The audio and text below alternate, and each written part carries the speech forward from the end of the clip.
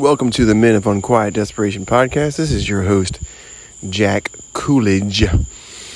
If you hear what sounds like the nighttime on your speakers, well, that's because I'm standing outside at nighttime under a full moon. It's July 23rd, 2021. It's a beautiful night. I figured this would be a good enough time to record this. I typically do the podcast recording. Well, it was different a couple weeks ago. They'd be released on Friday because I could do them on my lunch break at work on like Wednesday or Thursday. Well, things have changed. And now I don't have the same schedule. I basically have got myself into a position where I work less than full time. I'm not completely free from, all responsibilities and work. But I'm slowly but gradually separating from the corporate monster that completely had me entangled. So if you've clicked on this and you're still listening to me, well, kudos for that. The topic of this one is taking a look around while you're in a traffic jam and just look at people's faces. I had this thought the other morning, I should say, on the way to work, and basically it was a very emotional moment. It was a moment that was, I don't know, man. Sometimes you get those moments of enlightenment of some sorts. And I just thought about all the people that early in the morning that were driving to work and how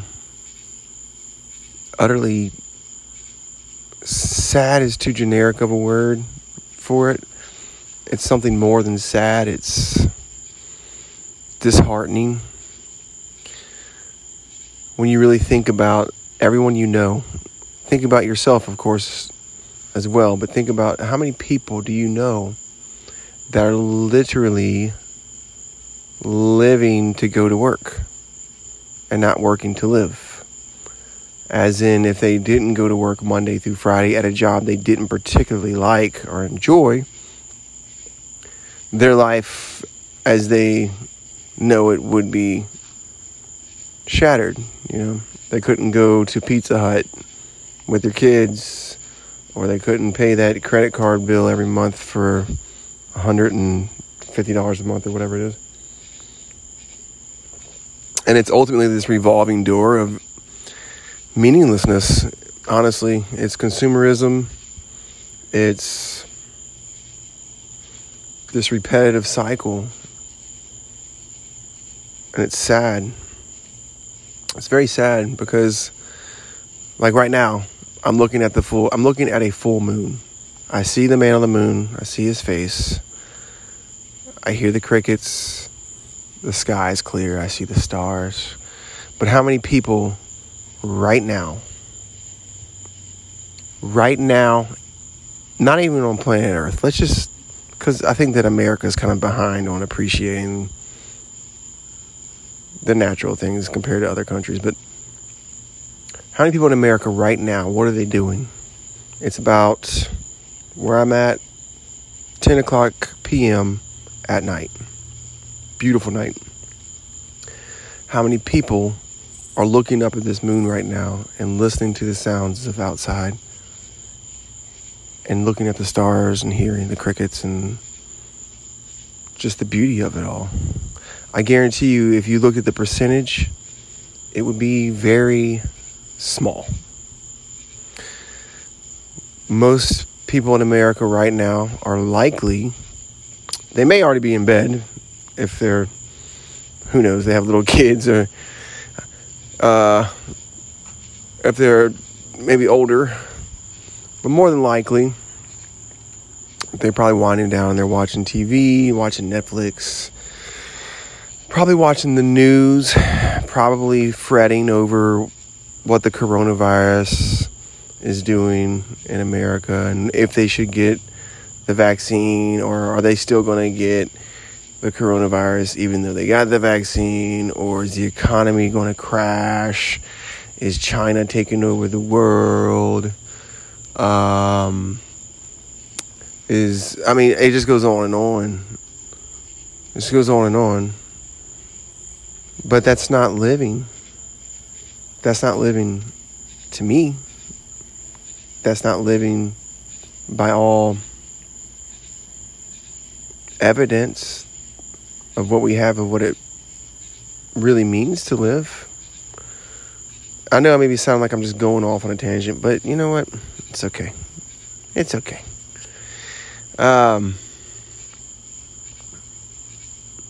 So what triggered all this, I'm middle-aged now, and I've had some close people to me pass away within the past few years. Very unhappy at a job that I've had for years. Extremely, extremely unhappy at a job that I've had for years now. And I have responsibilities like most people. But,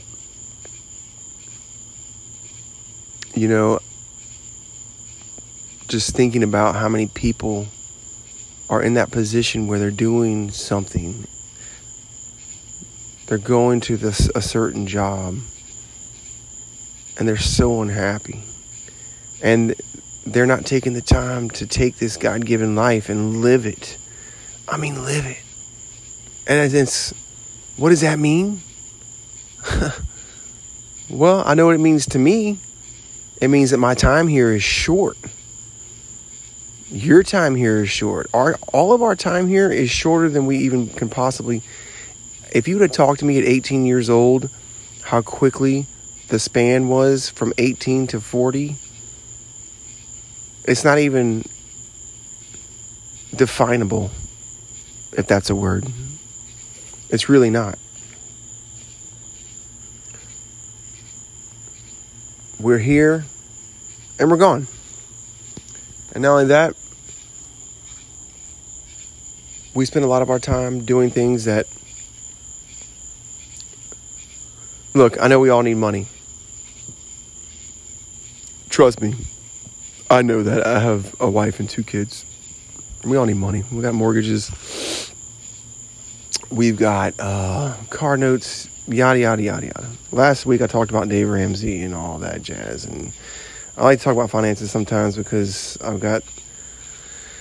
I lived enough life and I've dealt with enough finances. But the point is, that's fine that you have bills. That's fine. But that doesn't mean you have to do something that you are unhappy doing until you're 65 years old and you finally get to tap into that 401k that may or may not be there and get that social security check that may not be there by the time you get to that point. Come on, guys. I know it sucks. It's scary. What am I going to do? How am I going to do that? How am I going to transition into doing something that I like? And getting out of this position when I get paid so well. I know all about that. Go listen to a few episodes ago before I was going to quit full-time and go part-time. My boss calls me to the office and tells me about this raise that everybody's getting, like a massive raise. And he says, you sure you still don't want to leave? Are you sure you still want to leave? Well, here I am. I'm still working. I'm not working full time, but I'm not, I didn't take the bait because I want to be completely away from what I'm doing right now. And I want to transition into doing something that I was created to do that brings me contentment. And I feel as if I'm doing something that matters in the grand scheme of things. And so that whenever I die, whenever that time may be, if I live to be old, if I don't live to be old, whenever I face God Almighty, and he says, what did you do with your time? Well, let me see. I went to a job 40 hours a week, drove an hour there, drove an hour back. I hated it. Disagreed with the people around me. Didn't get along with the people around me because they didn't have the same religious or political views. So didn't really have much in common with them. But I did my job anyway because, I had to pay the bills. That's a pretty lame... That's horrible. That's sad. That makes me really sad. And that should make you sad too. And I've said this a million times on this podcast. I'm not telling you to quit your job right now. I'm not telling you to be irresponsible. I'm not telling you to say, you know what? Call your wife or call your husband if you're a woman, and say, hey, you know what? I heard this random crappy podcast today and I'm going to quit. I want to quit. I want to walk out. I'm done with this place. I'm done. No, I'm not telling you to do that. I just want you to just stop and think and look around. Think for yourself. Don't be driven by the fact that it's scary to quit the comfort and safety of your job and your career that you've been in for so long. Start digging. Start looking. Start digging. Start looking. Start digging. Start looking. Let me tell you something. One of the best analogies that I can think of. And trust me, if anyone's tried various things and side hustles to get out of his position, it's me. If you've ever seen Shawshank Redemption, spoiler alert, when he gets out of prison at the very end, how did he do it? I love the crickets, how they just fit right there. He did it with a very small tool that he got from what's the guy? Morgan Freeman's character. Anyway, he slowly took very small pebbles out of that wall, day after day after day after day, until eventually he made a tunnel and he got out of prison. That may be what it takes, depending on where you're at and depending on your situation. You may have to dig a tunnel, basically with a small spoon-sized tool. You're going to have to look and find ways out of your position. And it's not going to be easy. It's going to be hard. It's going to be suck. But let me tell you something. Staying where you're at and sitting in that traffic and looking around at all those faces of those people who are tired, who don't want to be going to where they're going to, who are doing what they're doing out of a feeling of responsibility to their loved ones, but also out of fear. That's miserable. That's the worst. That's not what we're here for. It's not what we're here for. That's not it. That's just our culture. That's just what we've been taught to do ever since we're little. What do you want to be when you grow up? What do you want to do, son? I don't know. I want to do all kinds of stuff.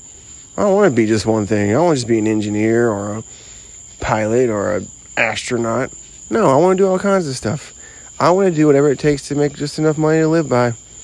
And then for the rest of the time, maybe I want to go fishing. Maybe I want to go hiking. Maybe I want to go just drive around in the countryside and just look at things. I don't know. Maybe I want to go help some homeless people. Bring them some food. Maybe I want to go see what the church is doing this week and go. The point is, the 9-to-5 structure that so many of us have been stuck in and suffered through, and I'm going to end now because it's approaching 15 minutes, it started with the Industrial Revolution, with factories, with assembly lines, before assembly lines even.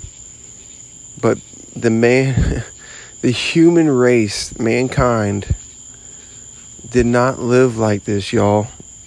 Did not live like this for thousands of years. We're creating our own prisons, and we're looking like dead people driving around in these cars in the mornings. Just emotionless, sad, tired, drinking coffee. And if you have an addiction to cigarettes, you're smoking cigarettes, to help you deal with the anxiety that you're going to deal with whenever you get to work. Hey, I feel for you. Been there. I know all about it. And I still have to do that sometimes, So I just want to put it out there, and hopefully somebody hears this and it inspires you in some kind of way. Because I know other people have gone before me, and I've heard them on podcasts and books and whatever, and it's encouraged and inspired me that, I can't just stay and be in this spot. Something's got to happen. I can't do this. So I release these once a week. This is the Men of Unquiet Desperation podcast. My name is Jack Coolidge. If you like it, listen next week. If not, well, hope you got something from this one. All right. I'll take care. Peace. God bless.